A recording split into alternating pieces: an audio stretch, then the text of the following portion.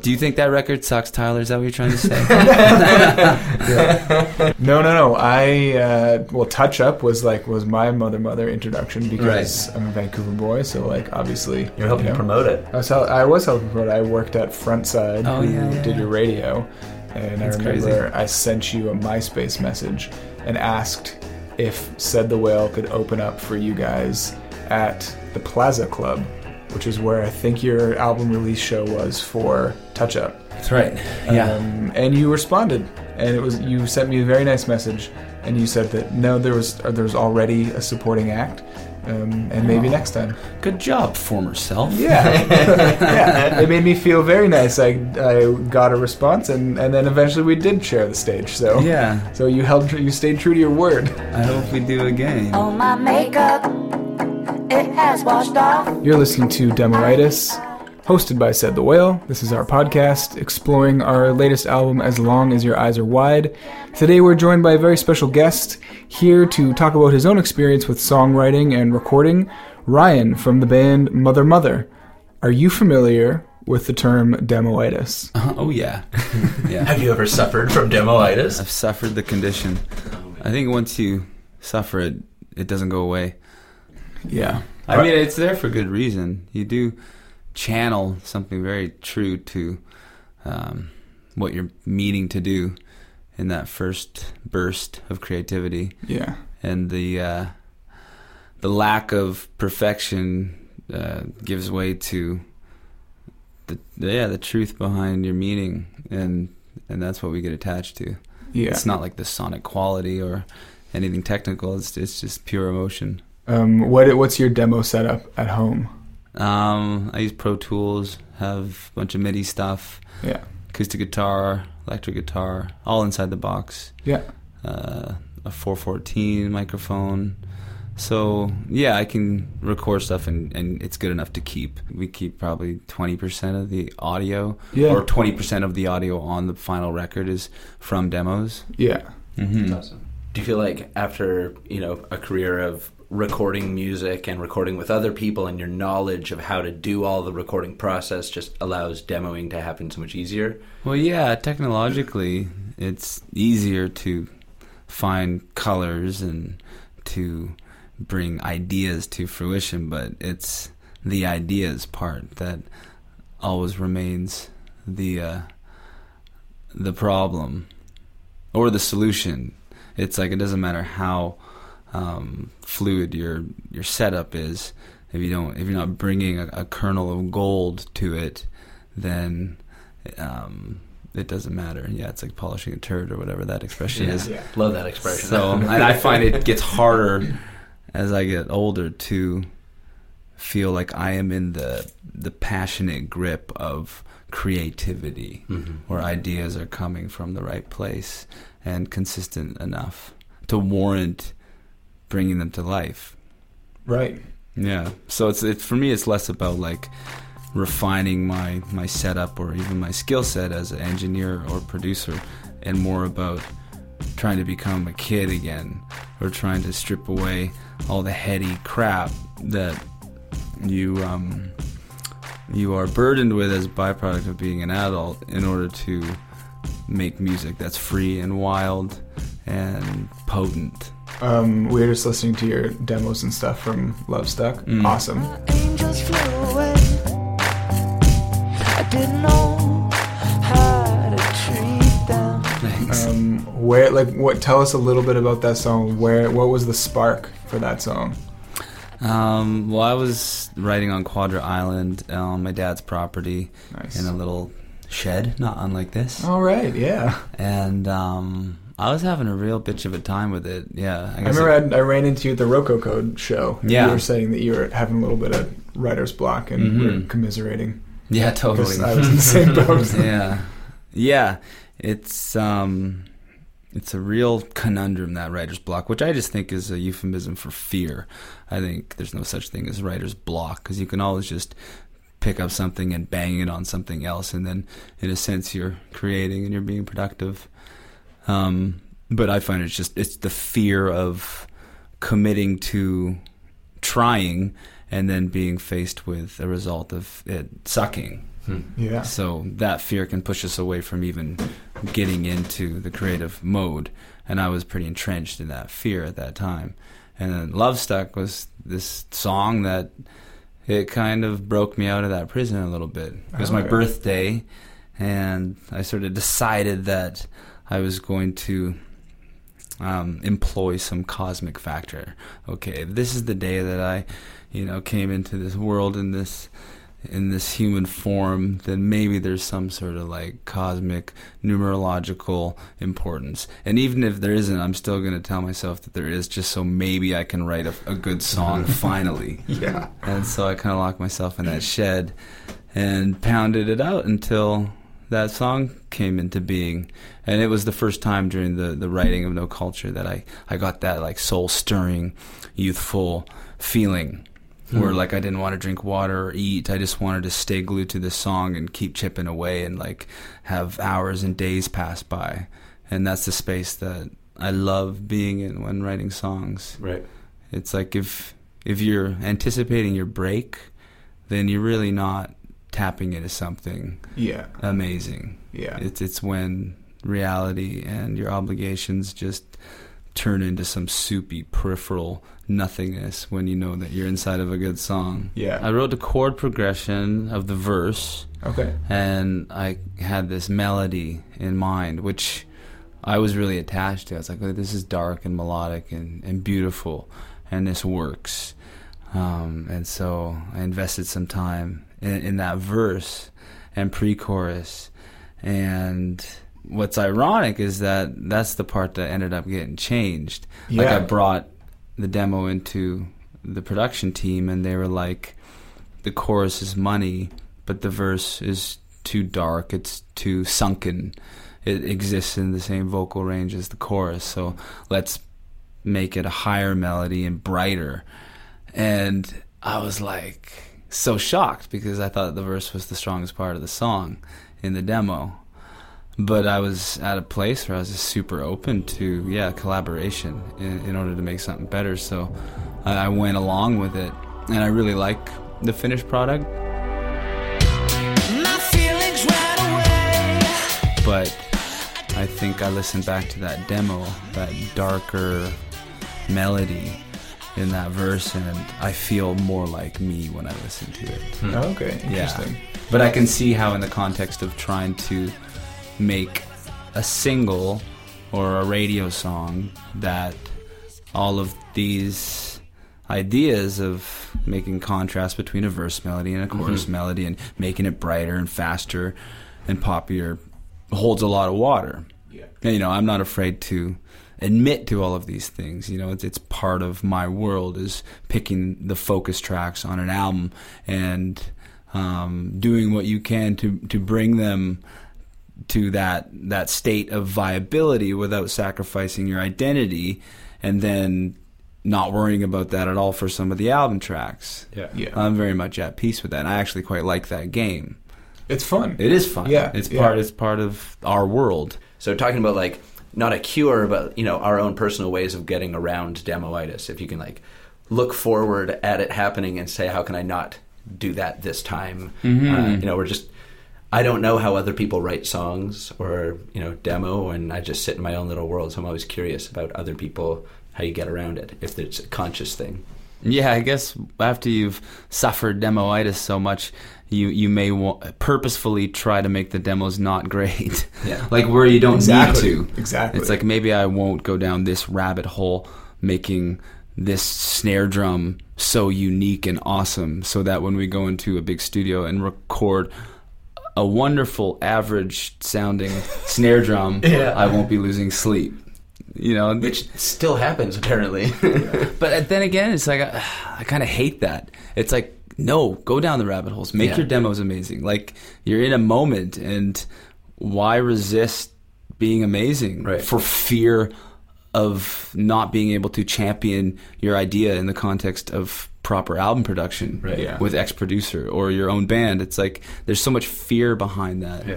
And I find that like creative zenith is born out of the opposite of fear. Yeah. it's confidence. And so much of writing songs is Lego, is this surgical compartmentalization. It's like sometimes you stumble upon a winning bridge and someone goes, that bridge could be a chorus. Totally. Fuck the rest of the song, just take the bridge, make it a chorus, write a new verse, and then it's like, oh, well, the bridge of this other song will make a good verse for this song. And then it's like you piecemeal 6 songs together and it makes something that hopefully you like and people like and can push things forward. Yeah. And They're like, well, 6 songs. I spent 6 months on 6 songs. It's now like, it's one song. the world needs one good song, not 6 mediocre songs. So fuck your time.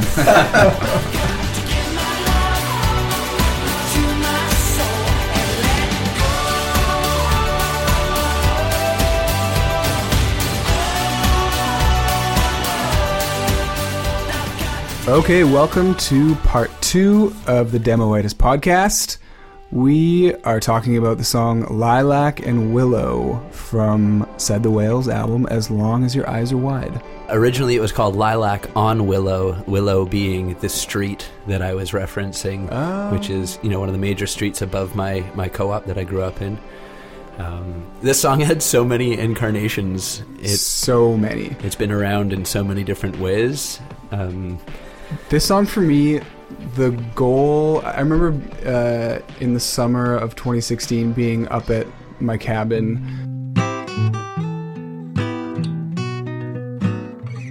and just having that guitar riff stuck so firmly in my head. And I was like, this has to be a song on the record. We have to. And so for me, this song was like every different version of the song was just trying to find a way to get to that chorus and to make the chorus as sweet as possible. Choruses. Well, I was like, yeah, that part just needed to be in a song. That's probably why it had to go through so many different phases before we finished the song. Yeah, this was maybe the most versions of a song that we had from this record, and maybe like the most excruciating but so rewarding when we finally cracked open the code. Yeah, and I liked all the different versions, so it was tough because I kind of liked something from each of them. Yeah. And I think in the end it turned out to have a little bit of everything in it. I agree. Yeah.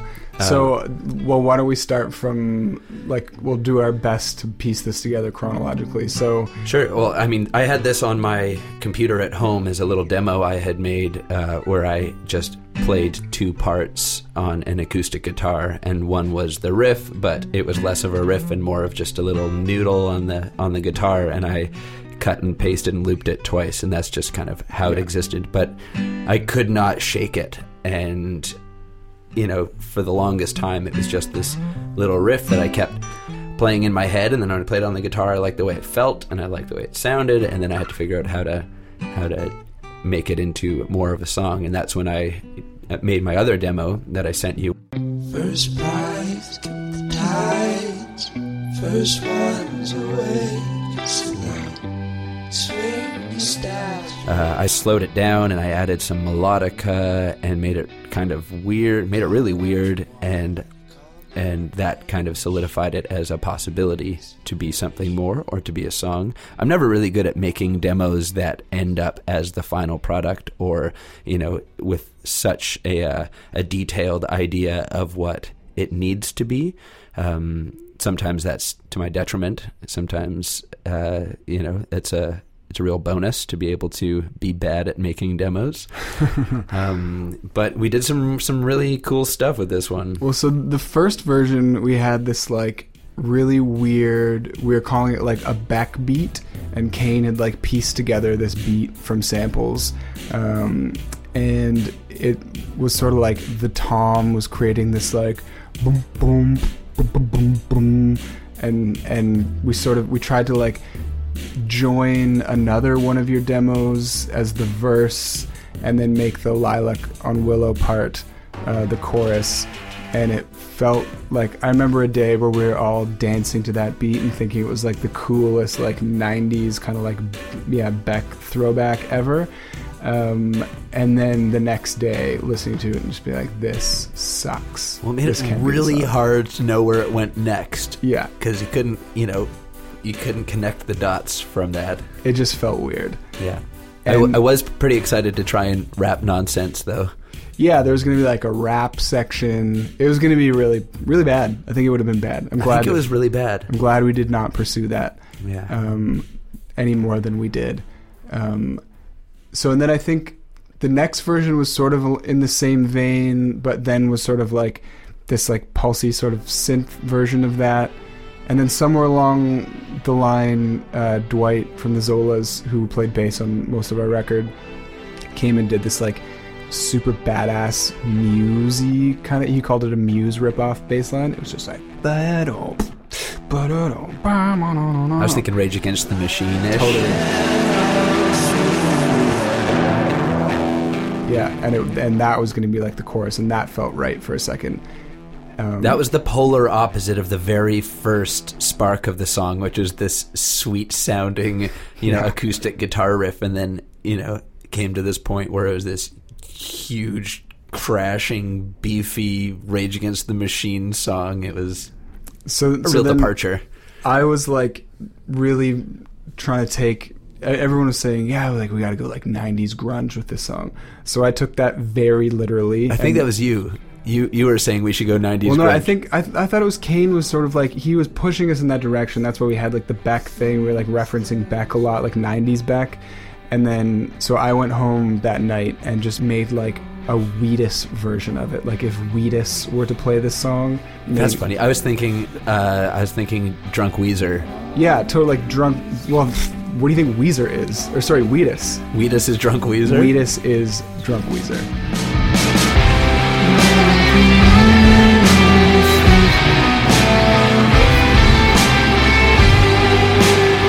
I do like that Dirtbag song. Great song. And so it was sort of like that, but more of like shoegazy, maybe like a My Bloody Valentine thing. And I thought that version was really sweet. And I thought it was going to be a hit for sure. That's what I'm saying. There's something, I like something about all these different things. Yeah. Even the weird Beck one. It was, there's something about it. So the 90s one, I called it, what did I call it? I think I called it like 90s Grunge Baby. That was what it was called, the demo that I made. And I sang it.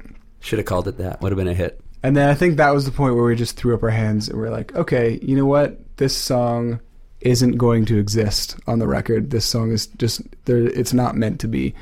And so we left it for like a month, and then we came back to it at Kane's studio in East Van. Yeah, I remember we decided to kind of put it on the back burner, and I was so excited when we came back to it. I had been waiting, and had this idea that we'd come back and have all these ideas and everything would go smoothly from there. And then it kind of did. It totally did. It was one of those things where we basically just like threw out everything we had, and we rewrote the chord structure in the first verse. And so we started out with the acoustic guitar, and that was going through like, I think, the Pog pedal, which we've used a lot, the polyphonic octave generator, and it was just like strumming, and it made these really magical, beautiful, kind of like harp sounding, glittery acoustic chords, and they were all major chords, which I remember you kind of felt weird about at first, but we were super into it because it just changed the vibe instantly. It made it into like this really shimmery, Took beautiful. it out of the dark. Took it out of the Shone dark. a little bit of shiny light on it. Totally. Yeah. And then from there, it was sort of just like a blurry 10 hours of crafting this song in Kane's studio, just the three of us. And, we're going this like dream pop direction, but then like the bridge totally has the like 90s emo stuff that like I love. And it builds up into this huge crescendo. And we actually tracked a lot of the vocals that night, too. And I think we kept some of them. Totally. I remember holding on to a 58 and just singing in the room for a lot of that. Yeah. And then starting the song off with that, just like the beeping sound, which is just like a piece of guitar that we grabbed, piece of acoustic guitar that we grabbed from the beginning, and Kane just looped that, and that sort of like became our tempo set. And from there it just like morphed into this obvious album closer. We finished the song, and we're like, well, that's the album closer. It has to be. There's no chance that it's not the album closer. Yeah, that was nice. Yeah. We're going to make t-shirts that were All I Do Is Dream. We never made those t-shirts.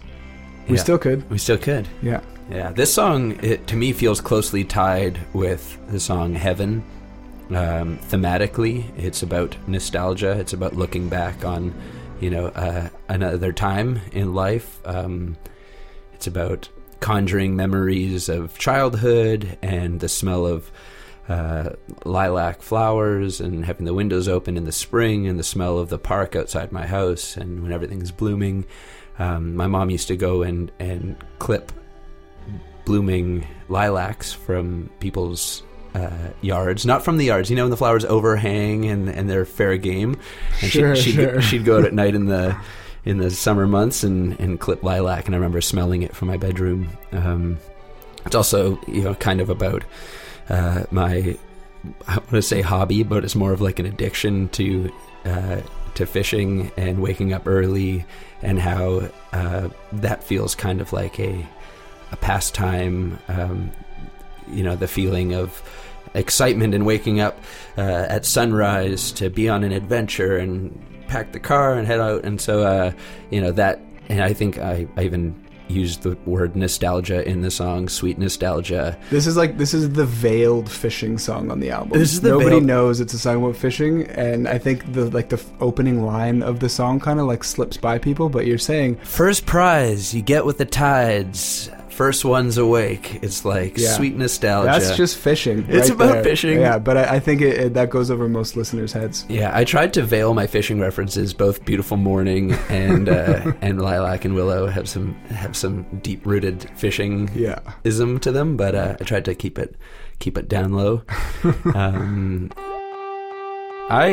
really happy with the way this song turned out in the end. The Demoitis was tough because there are a lot of elements that helped this song kind of form in the beginning that were not added or kept for the finished product, which left me thinking, why can't we have penny whistle on this? Why can't we have melodica? Like, all these sounds are so weird. They make it so unique and it's its own thing. But in the end, I like to look at the evolution and see where I was and, see what I utilize in my own bedroom when I'm demoing versus what you would use when you're demoing versus what Kane uses in his studio, and everything just sounded so different, and it's neat to kind of see everybody's process.